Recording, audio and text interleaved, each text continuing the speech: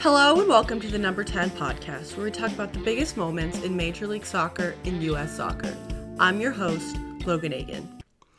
On today's episode, we're going to be going over the semifinal matches for the MLS's back tournament, along with looking at the final that will be taking place on Tuesday. First semifinal match we saw was between the Portland Timbers and the Philadelphia Union, and the Timbers came out victorious with a 2-1 victory. Portland is a team that I'm not surprised to see in the finals, but they're certainly not a team that I expected to. In the match between the Union, the difference came in the corner kicks.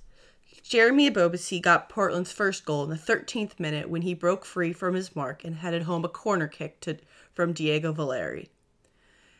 The Union got a chance to level things in the first half stoppage time. Sebastian Blanco fouled Yamiro Montero inside the box, awarding Philly a penalty kick. Sergio Santos stepped up to take the PK, his first PK, and he skied it over the net.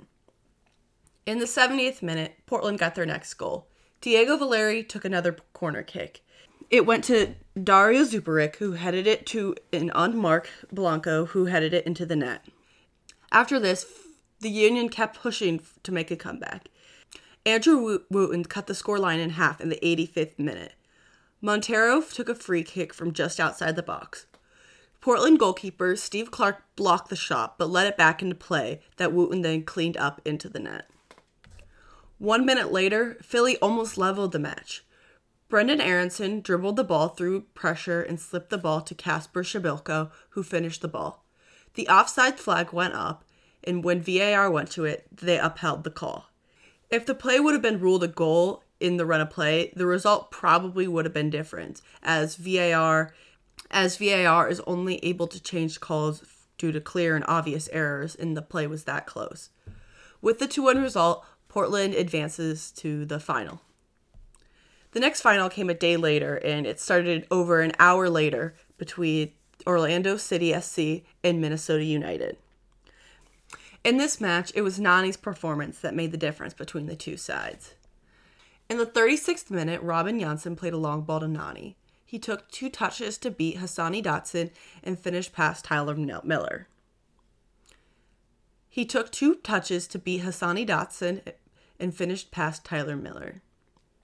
In the 42nd, Nani got another. Mendez played a ball to Nani. He thigh-trapped it, found space at the top of the box. Dotson was too slow to step to Nani as he ripped the shot to the far post. Minnesota got one back in the 84th. Kevin Molino slipped a ball through to Mason Toye, who placed it home. Both Molino and Toye subbed on in the 58th minute. However, Orlando did seal it in stoppage time. Benji Michel received a through ball from Junior Urso on a counterattack. He got a breakaway and finished the ball to make the final result 3-1. With this result, our final that is going to be taking place at Tuesday at 8 a.m. is between the Portland Timbers and Orlando City.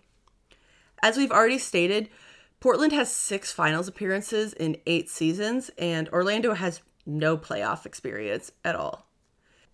Playing against Portland, Orlando leads with 3 wins, 1 loss, and 1 draw, and have scored 10 goals to Portland's 7.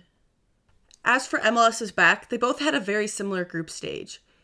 They won their first 2 matches and then drew the second place finisher in the final match to end the group stage with 7 points. In the knockout round, Portland beat Cincinnati on PKs and Orlando beat Montreal 1-0.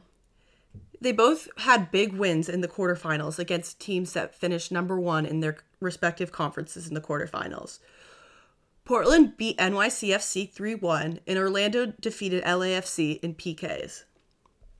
If Orlando want to succeed in this match, they're going to need to keep Nani going because they're at their best when Nani is doing well. Additionally, they're going to want Chris Mueller to continue his attacking presence. Throughout the tournament, he's provided a good dynamic balance to Nani, and so pressure is coming from both sides. Additionally, Orlando's going to want to get Tesho Akindele involved in the match. Last match, he wasn't really involved, and he only has 1 goal on the tournament. And finally, it's going to be really important for Orlando to get this result. While there's not going to be fans in the crowd, it's still their home city, and winning a big tournament like this in their home city is very important. As for Portland, they're going to need to keep up their 3 attacking threats that we've seen throughout the tournament: Abobasi, Blanco, and Valeri. Additionally, their goalkeeper, Steve Clark, needs to come up with big moments in the back of the net. Throughout the tournament, Clark has made some mistakes, but he's also come up big in the important moments.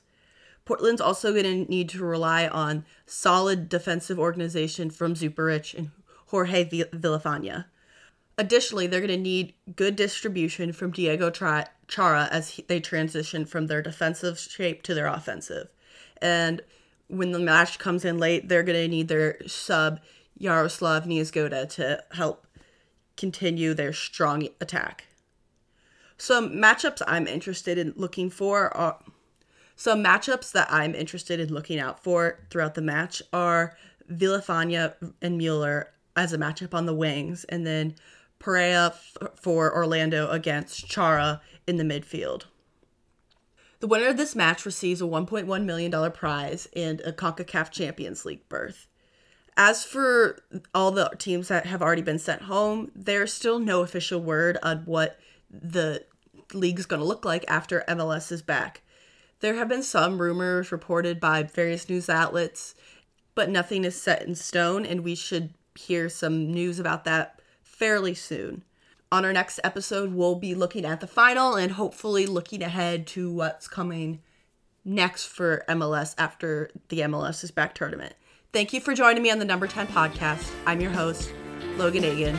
Please be sure to like, subscribe, review, and share with your friends. Till next time.